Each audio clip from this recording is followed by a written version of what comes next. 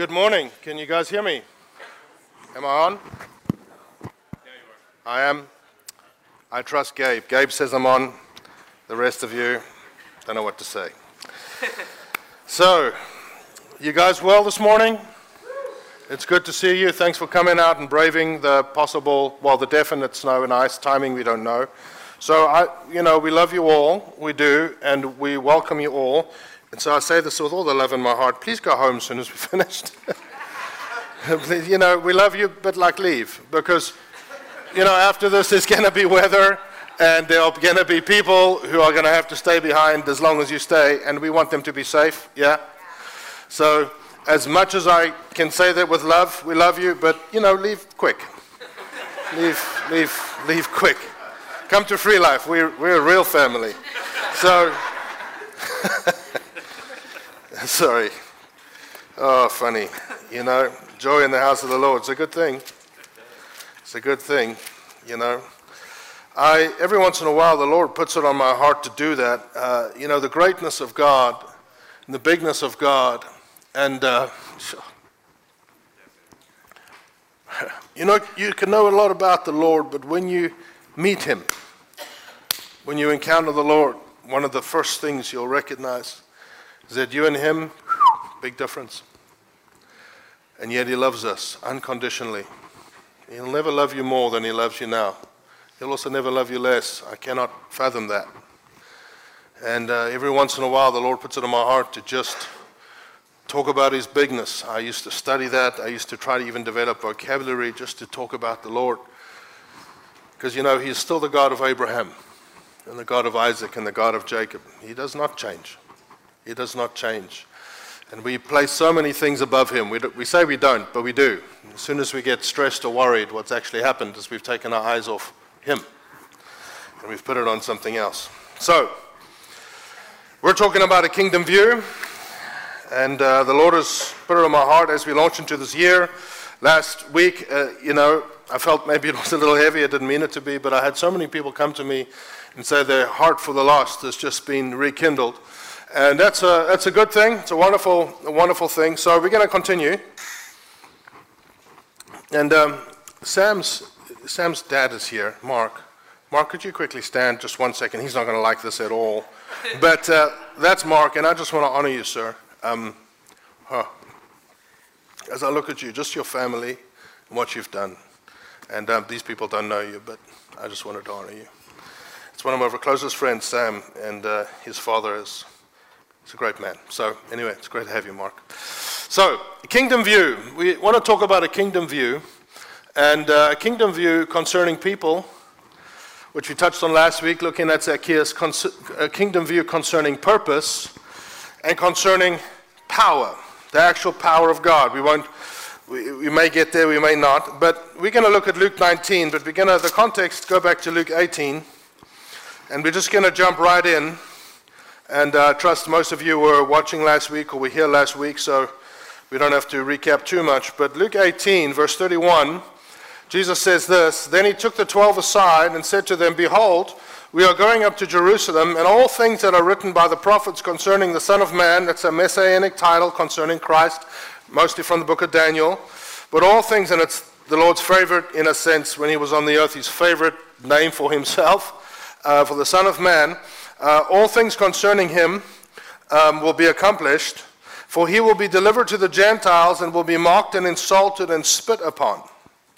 And they will scourge Him and kill Him, and the third day He will rise again." But then how's this, verse 34, "But they understood none of these things." So we look back and we think, man, how dumb were these guys? That's just the way we think. Because we have it in our rear view mirror. They did not.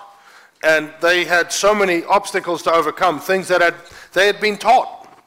One of them, for example, that Israel was God's son. They couldn't fathom that God's son would come down. That Exodus 4 says they were taught that by the rabbis, Israel's God's son. So there were so many, in a sense, religious obstacles they had to overcome in order to see Christ for who He was. That's why that great moment in Matthew 16, "You are the Christ, you are the Son of the living God," which Peter had that revelation. And so it's an incredible, incredible moment because we don't realize what it was like for them in their day. So here Jesus tells them plainly, listen, I'm going to this place, Jerusalem. We're on our way there. When I get there, these things are going to happen. And they were like, what? I mean, he's told them, literally.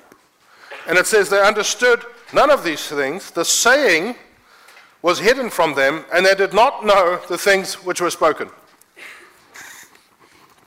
How many times in our lives could we have even a belief or a perspective of Scripture or of doctrine of the Lord that actually causes us to not see His purpose, even though He's told us? And the amazing grace of God is He still used these people mightily. Mightily. Even this crowd, it caused this crowd that we're going to talk about, the multitude of His disciples, this whole crowd that followed Him all the way and through Jericho and into Jerusalem and sang Hosanna and the triumphant arrival into Jerusalem. That crowd that fulfilled prophecy, because that had to happen, believed something else was going to happen. So sometimes God will use us to fulfill His purposes when we think we're doing this, but He's like, actually, you're doing that. You know? As someone once said, he can win with a pair of twos. If you know poker, you know what? That's not a good hand. So, we need to always retain His kingdom view. That's why here at Free Life we have a saying or a mission that we have, which is to build a culture where people know God, because everything comes from that. Everything comes from that. Not from intellect, not from study, although we need that, not from intelligence, although we need that. Everything comes from a genuine relationship with the Lord, because He reveals things into you, into your heart, into your spirit that teach you. The Bible even says when the Holy Spirit comes, Jesus said, He will actually teach you how to speak spiritual things. So you can study all you want, but unless the Holy Spirit impacts your life, even when you communicate, it won't come across right.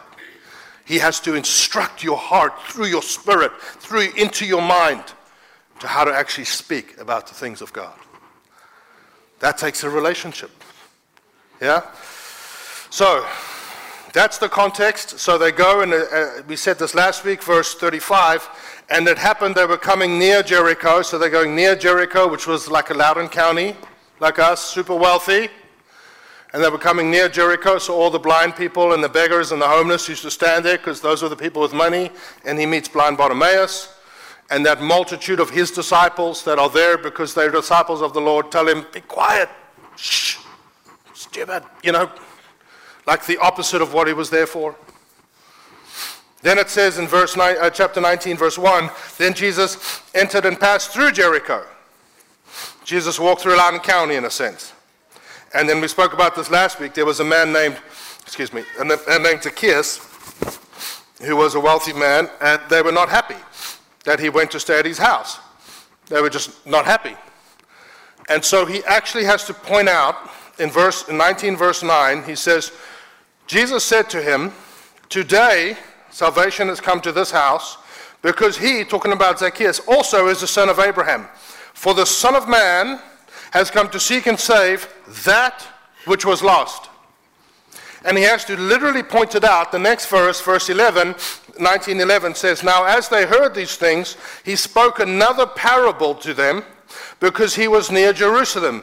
And because they, who's they? The multitude of his disciples, including the 12, they thought, like sometimes some of us, well, you know, Derek Prince used to say, the soul has 3 languages. Our soul, not our spirit. I think, I want, I feel. That's the 3 languages of the old nature. And I think this is going to happen. They thought the kingdom of God would appear. And you know what that word appear means? It means appear. It's amazing. They thought, not like we understand the kingdom now in this time through the Spirit. No, the kingdom that he was going to set up when he comes back. They thought that's going to happen literally as he goes into Jerusalem. So they're excited. Why? Because this is good news for them. Who remembers when they said to him, Lord, what are we going to get? Because we gave up everything to follow you. So like, now what? And they formed that belief. Well, this kingdom's going to suddenly appear, and he's going to rule and reign. And, you know, we're his buddies. So they even got it in their head to go up to him and say, so who's going to actually sit on your right and your left? Think about it. All the provisions of Christ for me.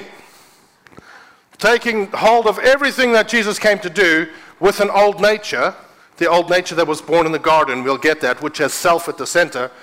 I can take all the provisions, even the power and the wonder of God, and say, well, how do I position this so that I can benefit? That's what's happening. And because of that belief, they couldn't even see what he was doing there. So he told him, this is where I'm going, this is what's going to happen. Then he says, guys, this is why I've come. It's like he keeps telling them. So he has to then tell them a parable to explain to them why he actually came. So, let's go to that parable. Can we go to Luke 19, verse 11? Can you guys still hear me? I have to take it off my face because I'm really manly and I have stubble. So it scratches. I'm just playing. That's what I said to the guy at the back. So, Luke 19, verse 11. I'm going to get in trouble for that later, just in case you don't know. Luke 19:11. Now, as they heard these things, he spoke another parable. Heard what things? That the Son of Man has come to seek and save the lost. It's a statement of purpose. This is my purpose. So they heard these things, and he spoke another parable because he was near Jerusalem, and they thought the kingdom of God would appear immediately. Therefore, he said to them, a certain nobleman, now let me just give you, up front what he's talking about. Some people think this is a parable just about stewardship, financial stewardship. It's not. That nobleman is him. Because it's royal birth. Royal by birth. Rights by birth. Not by earning, by birth. He's the Son of God. So he starts telling a parable to dispel their thought that this kingdom is going to suddenly appear. And he says this, a certain nobleman went into a far country to receive for himself a kingdom and to return, because the Lord has to ascend to the right hand and be delivered the kingdom from the Father, and then pour out the Spirit, and in this age, called the church age, through the Holy Spirit, set up his kingdom, through which the church, you people, are that agency. The church is, in a sense, the agency through which the kingdom of God comes. Now, on earth, now. But he has to go to heaven, ascend, sit at the right hand of the Father, receive that kingdom, and pour out the Holy Spirit, which you now see and hear, as it says in Acts 2:33. So he says this, a certain nobleman went into a far country to receive for himself a kingdom and to return, speaking about when he comes back. So he called 10 of his servants and delivered to them. Some translations say delivered unto them, or gave them 10 minas. People say it's minas. It's minas. You can be wrong. That's fine. And in the Hebrew, it's manah or maneh. But 10 minas, and said to them, do business till I come. Another translation, who's in NIV? Just a few. It says, occupy till I come. So people have translated that as we need to be in charge of everything. We're going to run the earth, because that's not actually what that word means. That's why it says do business. He's saying, be occupied with the things that I'm occupied with. Be occupied with that, my business. Even as a 12-year-old boy, Jesus said, why are you looking for me? Do you not know that I'm about my Father's business? He knew that at 12. So he said, be like that. Be occupied with that which I'm going to tell you to do. Be occupied with that all the time. So he said, do business till I come. But his citizens, how's this? Hated him. His citizens hated him. Talking about this nobleman and the citizens. It's actually now directly there, referring to some of the Jewish people in that day, but now to all, in a sense, who outwardly reject Christ. His citizens hated him and sent a delegation after him saying, we will not have this man to reign over us. I remember some statements similar in the last few years. And so it was when he returned, having received the kingdom, he then commanded these servants who he gave these minas to whom he had given the money, to be called to him, that he might know how much every man had gained by trading. Then came the first, saying, now he gave it to 10, but we only hear the report of 3. He says, there came the first saying, Master, your mina has earned 10 minas. And he said to him, well done, good servant, because you were faithful in a very little, so have authority over 10 cities.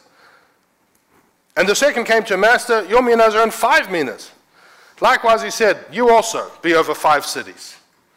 Then another came saying, Master, here is your mina, which I have kept put away in a handkerchief. I mean, at least build a wooden box, you know what I mean? Put away in a handkerchief, for I feared you, because you are an austere man. That word feared is actually fear, phobia. And austere means rough, rigid, harsh. You collect what you did not deposit and reap what you did not sow. And he said to him, out of your own mouth I will judge you, you wicked servant. You knew that I was an austere man, collecting what I did not deposit and reaping what I did not sow. Why then did you not put my money in the bank, that at my coming I might have collected it with interest? And he said to those who stood by, take the mina from him and give it to him who has 10 minas. But they said to him, Master, but he has 10 already. And one of the most misunderstood scriptures is next. For I say to you that to everyone who has will be given, and from him who does not have, even what he has will be taken away from him. And people think, the Lord is creating the poor by taking, not the opposite of Robin Hood. Not taking from the rich, give it to the poor, taking from the poor and give it to those who are rich. That is not what it means at all. We'll get into that if we have time. And then he says, but bring here those enemies of mine who did not want me to reign over them and slay them before me. That's an interesting picture. So now this is the Lord speaking about, listen guys, you have a concept in your mind about what's going to happen. It's not going to happen like you think. You're right. The kingdom will be set upon the earth, and I will reign on the earth and sit on the throne of David. Just not right now. So he talks about a noble man, which is him, and then he says, listen, there's 2 groups of people that are going to be on the earth. While I've gone away to receive the kingdom from my Father, there's going to be 2 groups of people. Those who see themselves as part of what I'm involved in, and those who hate me. He told us that's what's going to happen. But I'll say this, both of those groups of people were under his authority. Nevertheless, some recognized it, some did not.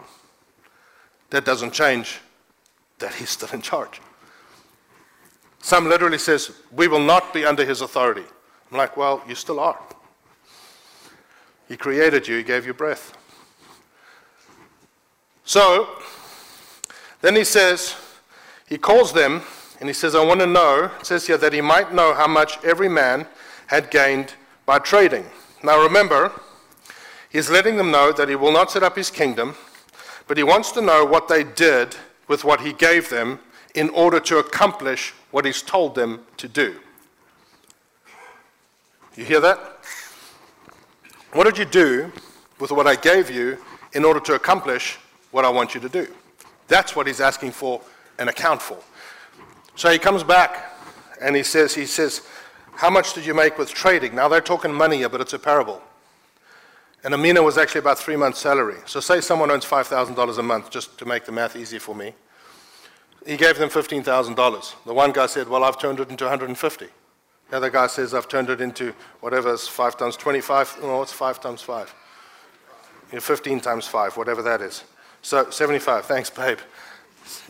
I married a genius. That's great. So they each turned it into different things. He didn't celebrate, how much do you have? He just wanted to know, what did you do with what I gave you to accomplish what I'm going to tell you to do? I'm going to deliver unto you what you need to advance my kingdom, to increase the kingdom of God on the earth in my name while I'm away. But you will need what I'm giving you. How many people have heard the statement, takes money to make money? Yeah? People say, well, if I was given that, maybe I could takes money to make money. That's kind of what he's saying. You can't use other things to advance my kingdom. Use what I give you, which we're going to go into. Use that. That works. You can't use other things. It doesn't work. It takes what he gives us to advance what he's called us to. That's what he's actually saying to them. Now he comes back and he says, what did you do with what I gave you? Did you use what you were given for the purpose it was given for? He's talking to the multitude of his disciples. And then he says, because you were faithful with little, it actually says with very little, I'm going to give you 10 cities. It's an astounding thing. What is he saying? Listen, when I come back, I'm coming with that kingdom. You think it's going to happen now? When I come back, I'm coming with that. And then I'm going to ask you, what did you do with what I gave you to advance my kingdom? Whatever he has given us, which is gifts, authority, all those things which I'll get into, we think they're like, wow, look how gifted this guy is. Look at the power of God over there. Look at this man's great teaching gift. And he says, it's very little compared to what's coming. It's very little. And if you've been faithful with that very little, what do you get? Authority. Because he actually gave them a small measure of authority.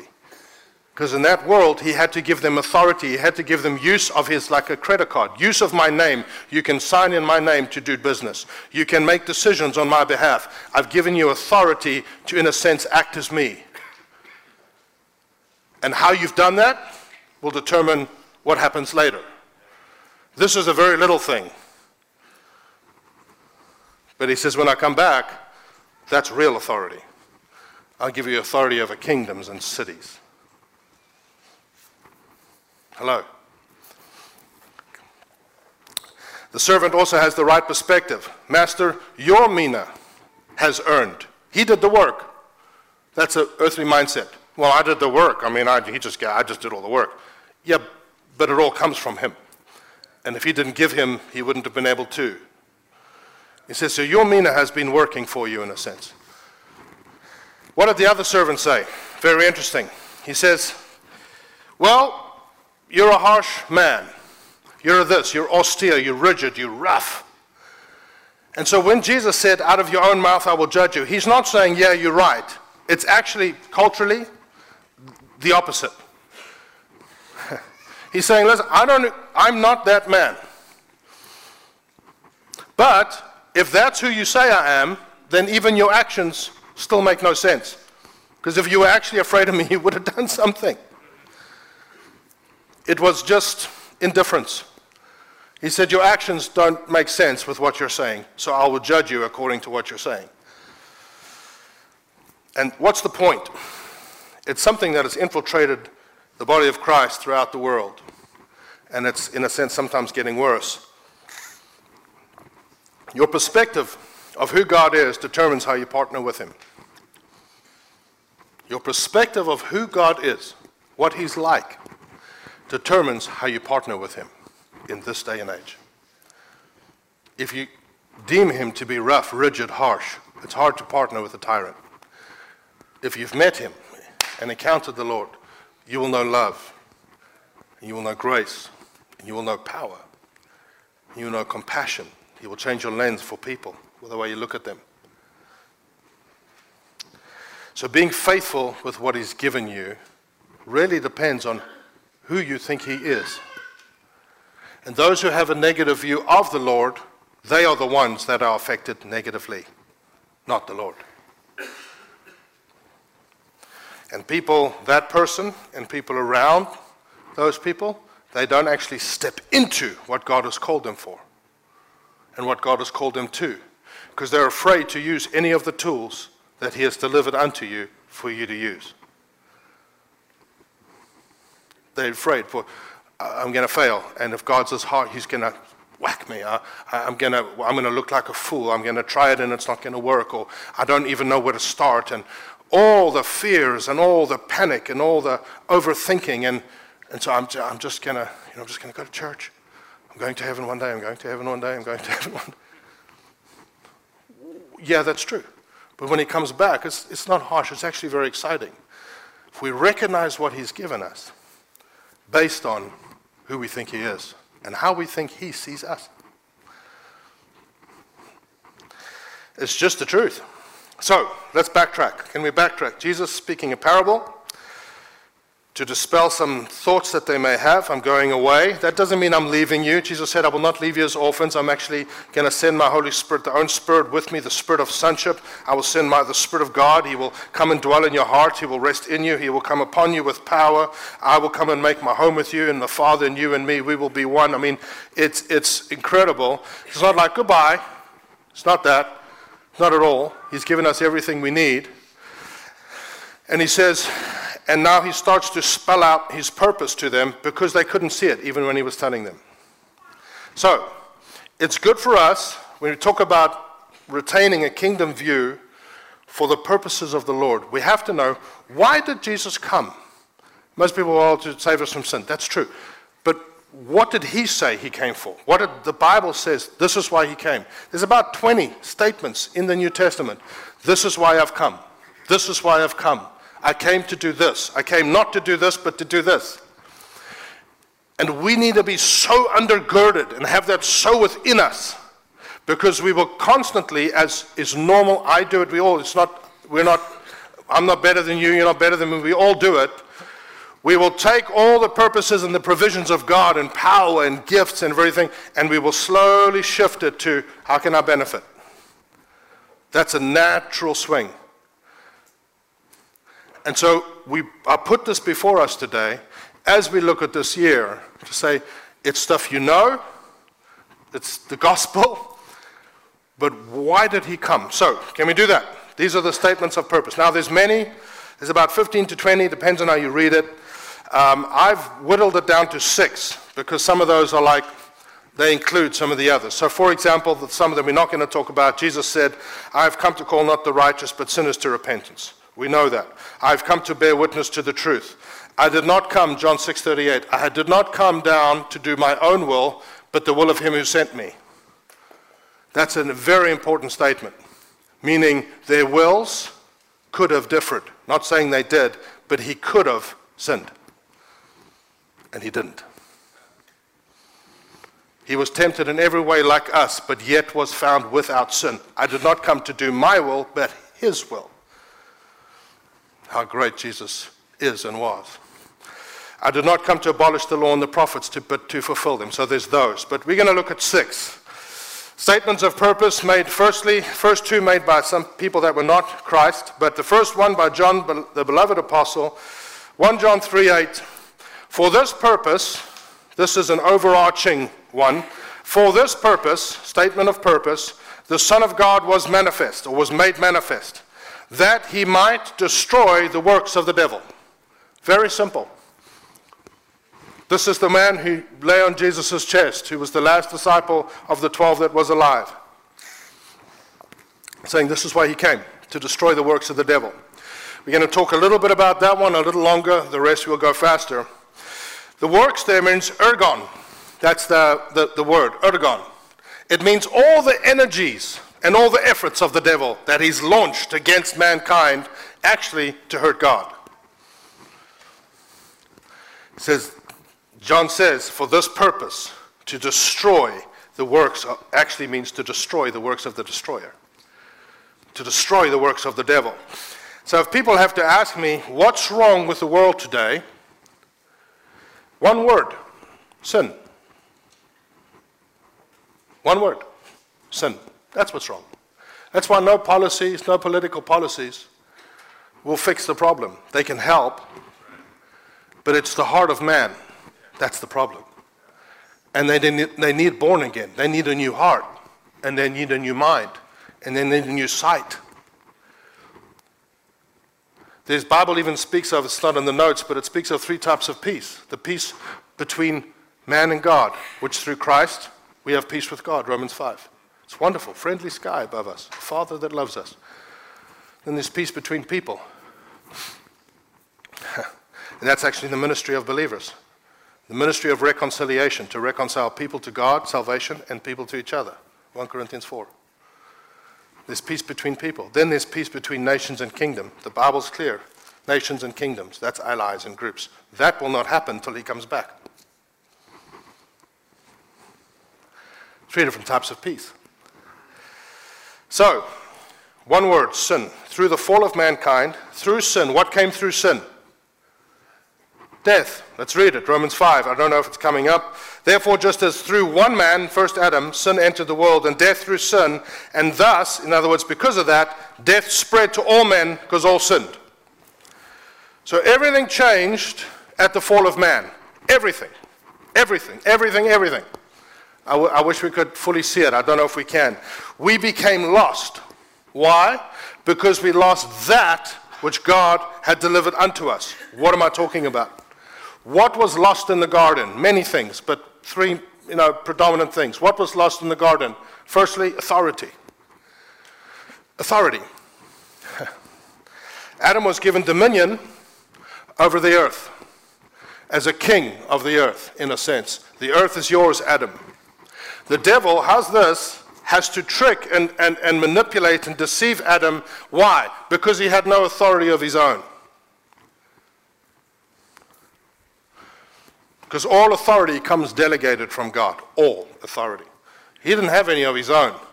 So he has to manipulate and trick and deceive someone who had been delegated authority by the Lord so he could get some authority.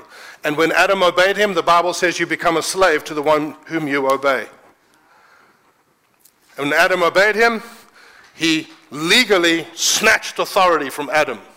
Snatched it. And he knew it. It even says in Luke 4, verse 5 and 6, when the devil tempted Jesus and took him up into the high place in the temptation of the 40 days, it says, then the devil, taking him up on a high mountain, showed him all the kingdoms of the world in a moment of time. That's a spiritual experience. And the devil said to him, all this authority I will give to you, and their glory. For this has been delivered to me. What does it say in the Bible in the parable? He delivered to them 10 minas. This has been delivered to me, and I give it to whomever I wish. Well, who delivered it to him? Adam. What was lost in the garden? Authority. Authority. What else? Relationship and fellowship with God. That's how love comes into the heart, through relationship and fellowship with God. They were kicked out. Out you go. Can't be here no more. They had unhindered access. Unhindered. And that was cut off because of sin, because of the fall. Their very nature, the heart of man became bent and twisted, still made in God's image, but bent and twisted. And as I've preached many times, what was born in the garden? Self. They start self-justifying, self-preservation, self-this, self-image. I'm aware I'm naked, self-conscious. I'm throwing my wife under the bus to save myself. Self, born in the garden. That's how I've always said, the opposite of love is not hate, the opposite of love is self. 1 Corinthians 13, for the love does not seek its own desire. That's born in the garden, and they lost fellowship and relationship with the Lord. What else was lost? Just three things. Life. Not like living, the life of God, Zoe life of God. It says here, we know it, Genesis 2, of the tree of knowledge and evil you shall not eat, for in that day you shall eat of it, you shall surely die. And the devil comes, you're not surely going to die. Think about this. They had no concept of what it means to die. No one ever, what do you mean die? And so the devil deceived them. And we all know they sinned, they ate of it. They didn't drop dead. They didn't.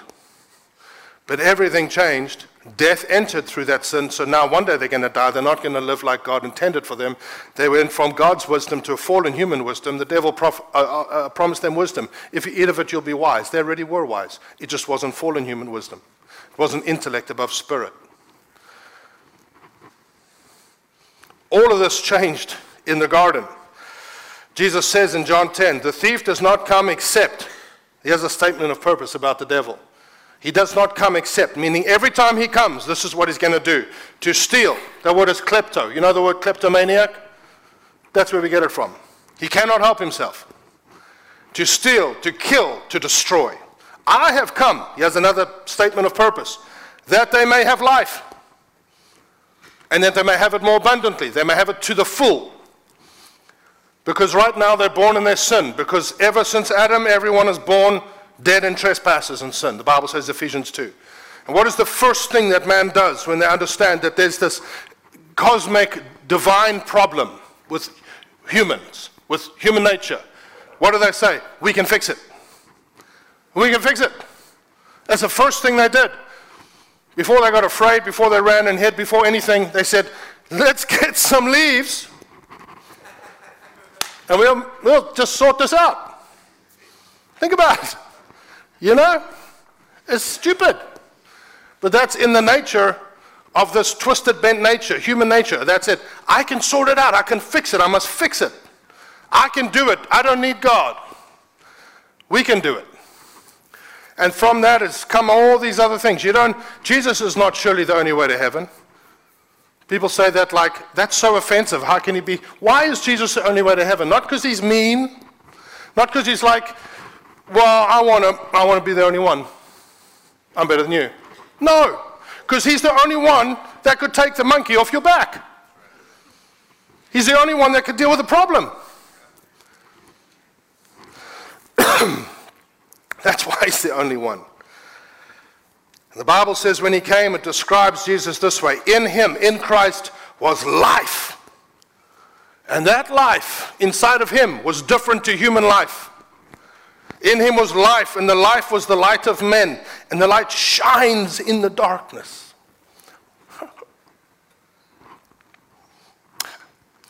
But the darkness does not understand it. That life of God brings light into you, and you see differently. You think differently.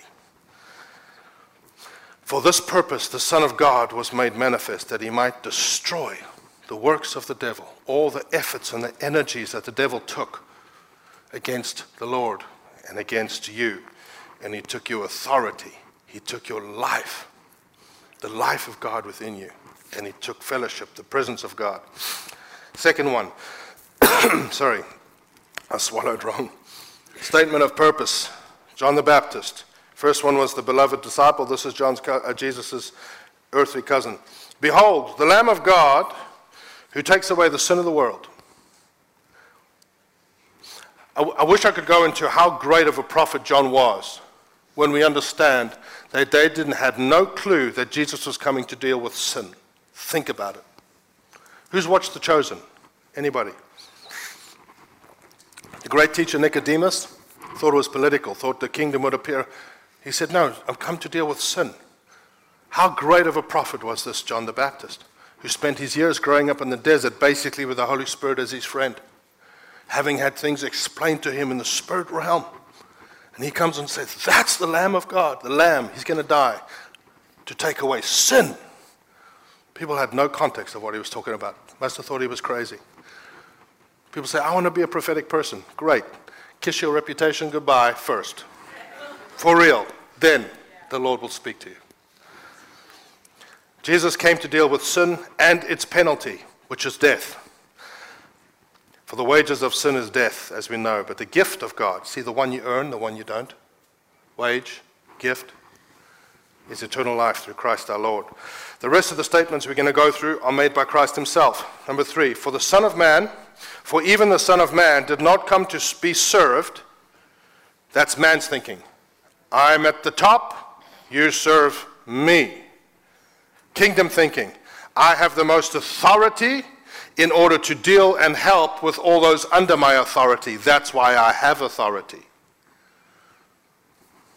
To release and free those under my authority, and to build them up and to empower them.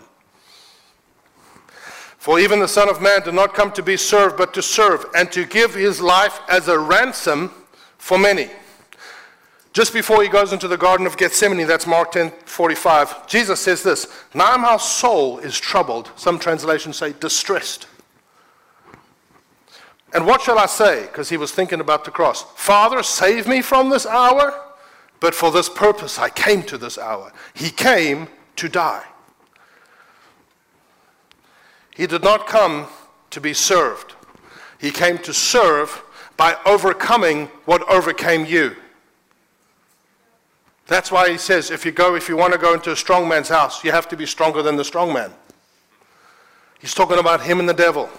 The devil has gripped the world. He's nothing to me. I can just, there we go. So one stronger than him is now here. But I'm going to do it in such a way that you are empowered. It's not just about me showing how good I am, to change you, to save you, to rescue you. So I'll die. I came to die. To make a payment, that's a ransom. Think about those movies where they're, kidnap and now we want a ransom. To pay the penalty was demanded by sin. So Jesus said, I can pay the penalty from my divinity, but I'm not going to do that. How much time do we have? Oh, I don't have time to go into this. It's such a wonderful truth. I'm not going to do it as being one who is divine. Philippians 2:5-9. I'm going to consider equality with God something that I can let go of. I'm going to come down in the likeness and in the image of a man. Why? Because man was made in the likeness and image of God, and then it was bent. So I will come down in the likeness and image of man to restore the likeness and image of God in man. So I have to do this as a man, because otherwise it's not a substitutionary sacrifice.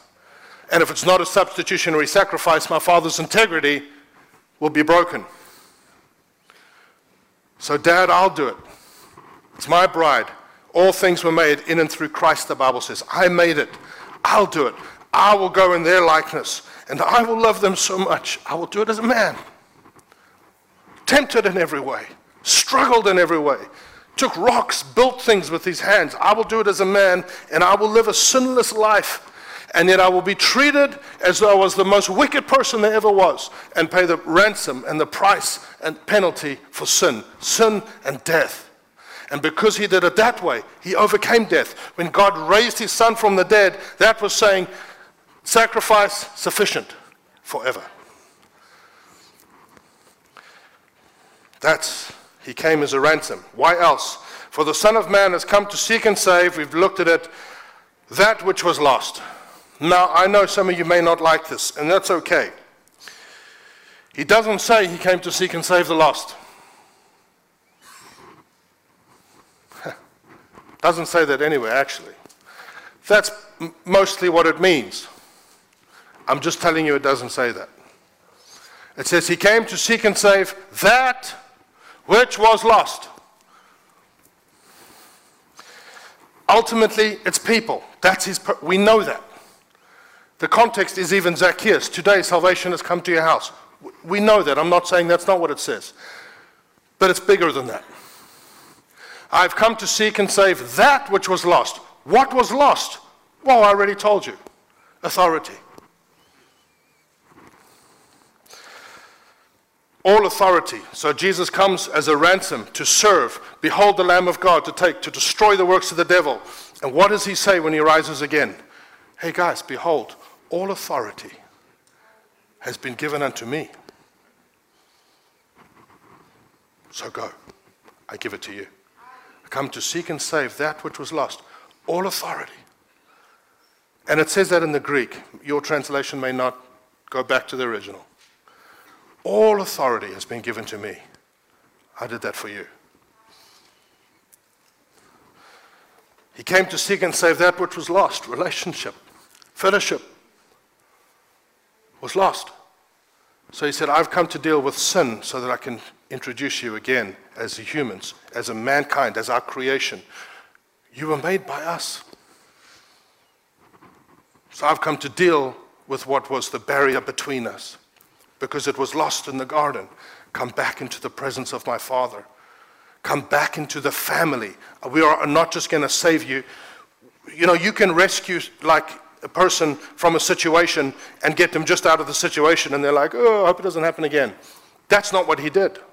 He rescued you, adopted you, put you in a family, gave you his name, gave you authority, gave you a robe, gave you a ring, It's a different type of rescue. And he said, come into this family. He came to seek and save that which was lost, which is life. Life was lost. And he says, so I will put my spirit in you. Romans 8 even says, for the spirit gives life to our mortal flesh, even though you're already alive. He says, I will put my spirit in you. I will speak to you. Those that are not right now of my flock, all of you will hear my voice. I want relationship with you.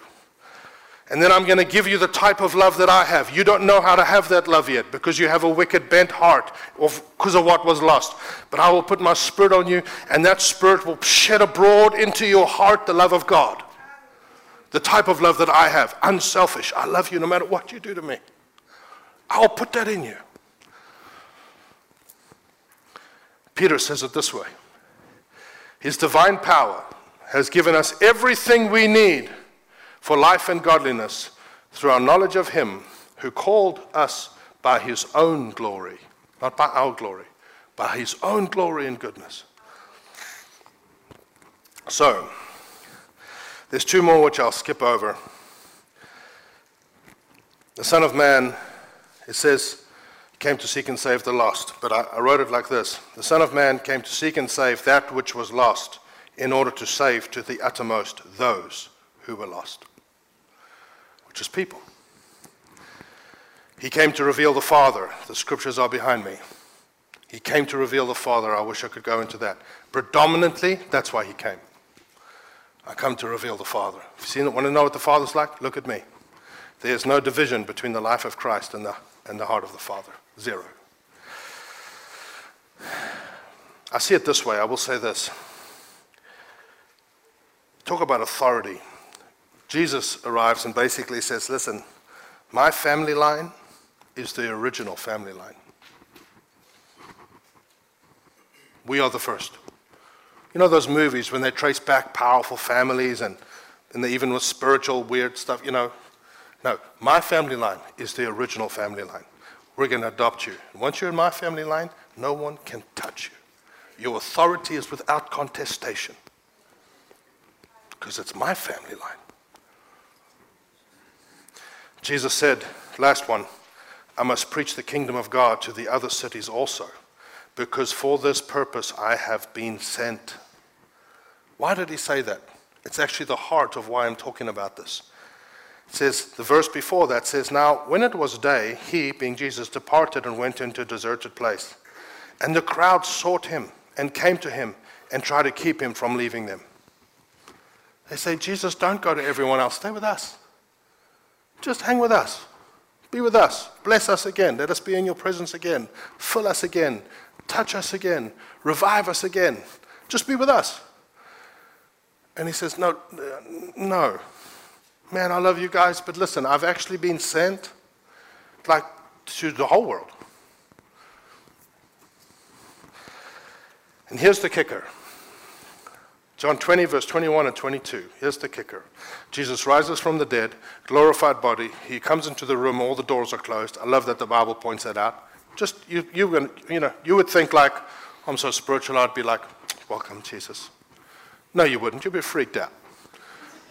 They were, because he has to say peace to you twice, which I always find funny. Peace to you. Whoa! 5 seconds later. No, peace to you. He says it twice. And he appears in the room, and he says this. Jesus said to them again, peace to you. How's this? As the Father has sent me, I also send you. It's why we need to know why he came. Because we've actually been called by him to do the same things. As the Father sent me, all those statements I told you guys, all that stuff I told you, as that he sent me, now I'm sending you. Now obviously, we don't have to deal with sin. But we take that and we do it. Why? I have delivered unto you what you need. Because I'm going over there to receive a kingdom. And when I come back, I'm going to ask you, what did you do with what I gave you to be about my business, my Father's business, until I return with that kingdom? That's what he's going to ask you. When he had said this, he breathed on them, he gave them what they need, and he said, receive the Holy Spirit. Then he says this, if you forgive the sins of any, they are forgiven them. If you retain the sins of any, they are retained. That does not mean they have the power to forgive sin. Someone preached that. That's heresy. It's not true. What he's saying to them is this. If you keep inside what I'm delivering to you, you don't know what it, you cannot keep it in. If you don't speak the truth, I'm going to receive a kingdom, here's the family business. Here's the authority that I had. But if you retain this truth, their sins, they'll stay in their sin. He said that to a bunch of guys who were probably under 25 years old. I'm entrusting you with what has happened. Don't keep it locked inside you. Behold, I send you out as sheep in the midst of wolves. Therefore, be as wise as serpent and as harmless as doves, but beware of men, even though that's your goal. For they will deliver you up to councils and scourge you. You will be brought before governors and kings for my sake, as a testimony to them and to the Gentiles. But when they deliver you up, do not worry about how or what you should speak, for it will be given to you in that hour what you should speak. For it is not you who speak, but the Spirit of your Father who speaks in you. He's saying, it's not going to be easy. The world will hate you. They hated me. A student's not above his teacher. What happened to me will happen to you. But nevertheless, I need you to go. And I need you to tell people the truth. And I need you to preach the gospel. And I need you to share about this great salvation that's been restored, all that has been lost. So get to know why I came. Know it inside of you. And it'll flow out of you. We can't forget the world around us, friends. The darker they get, running away from them is not the answer. You're the answer. Because you carry him.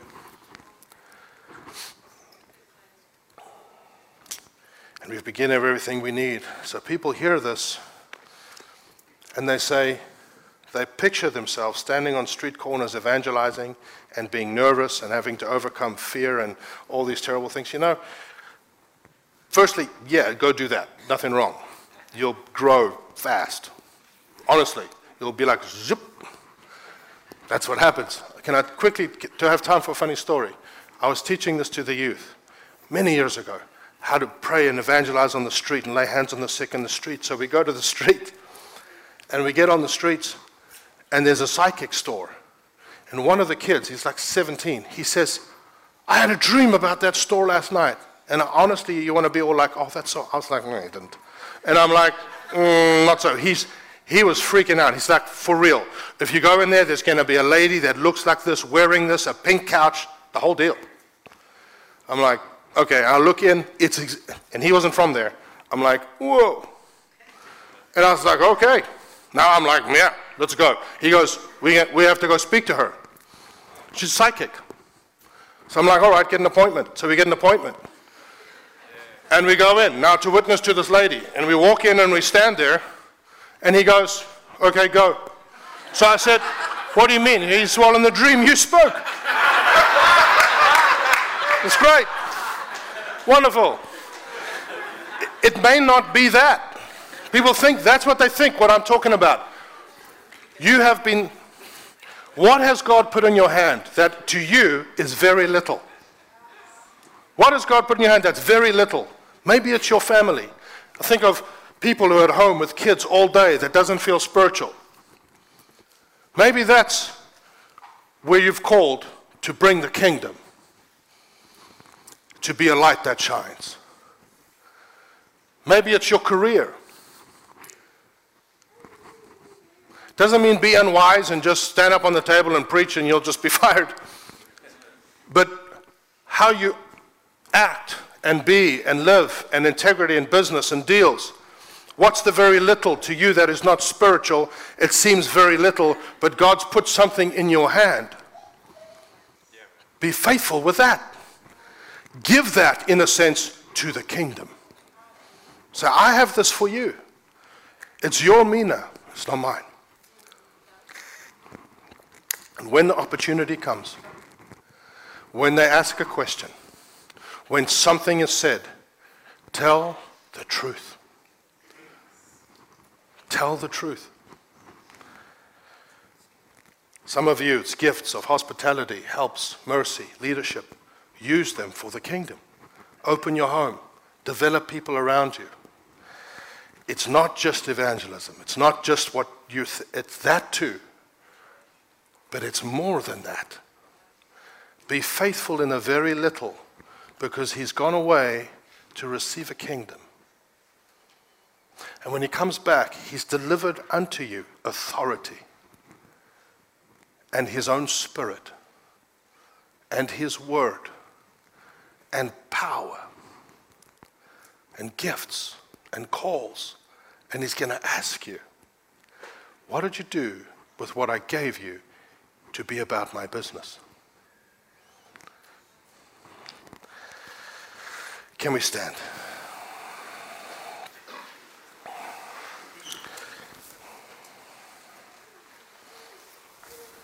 Last thing, while we learn about, I think it's on the notes, while we learn about the benefits of that his victory brings to us, let us grow in our ability to give that away to others.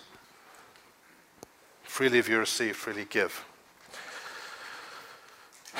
Can we just open our hands, just real quick, and then, then it's leaving time.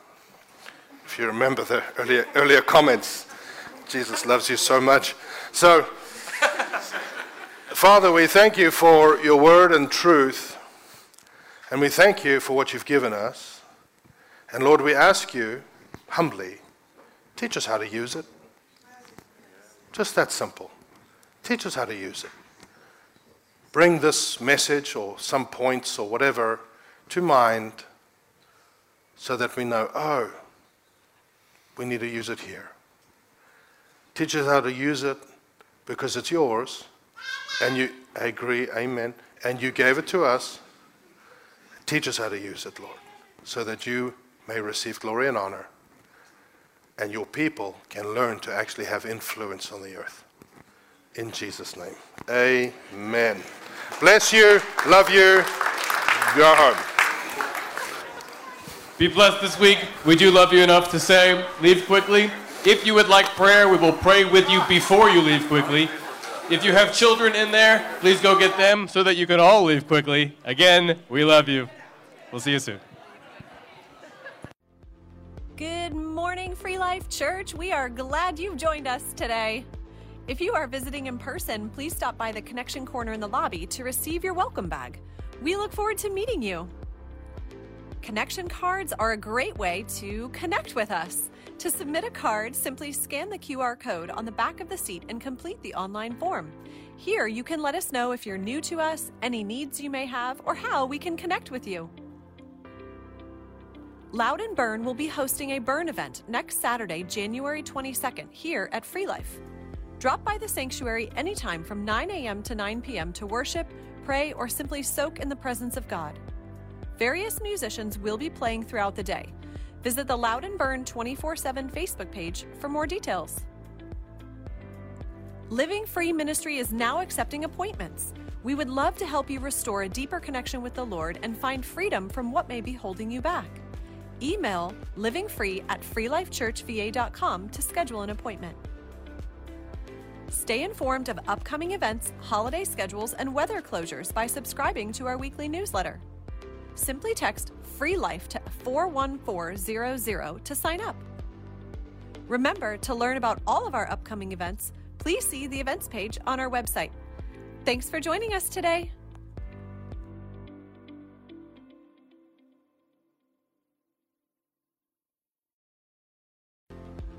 Good morning.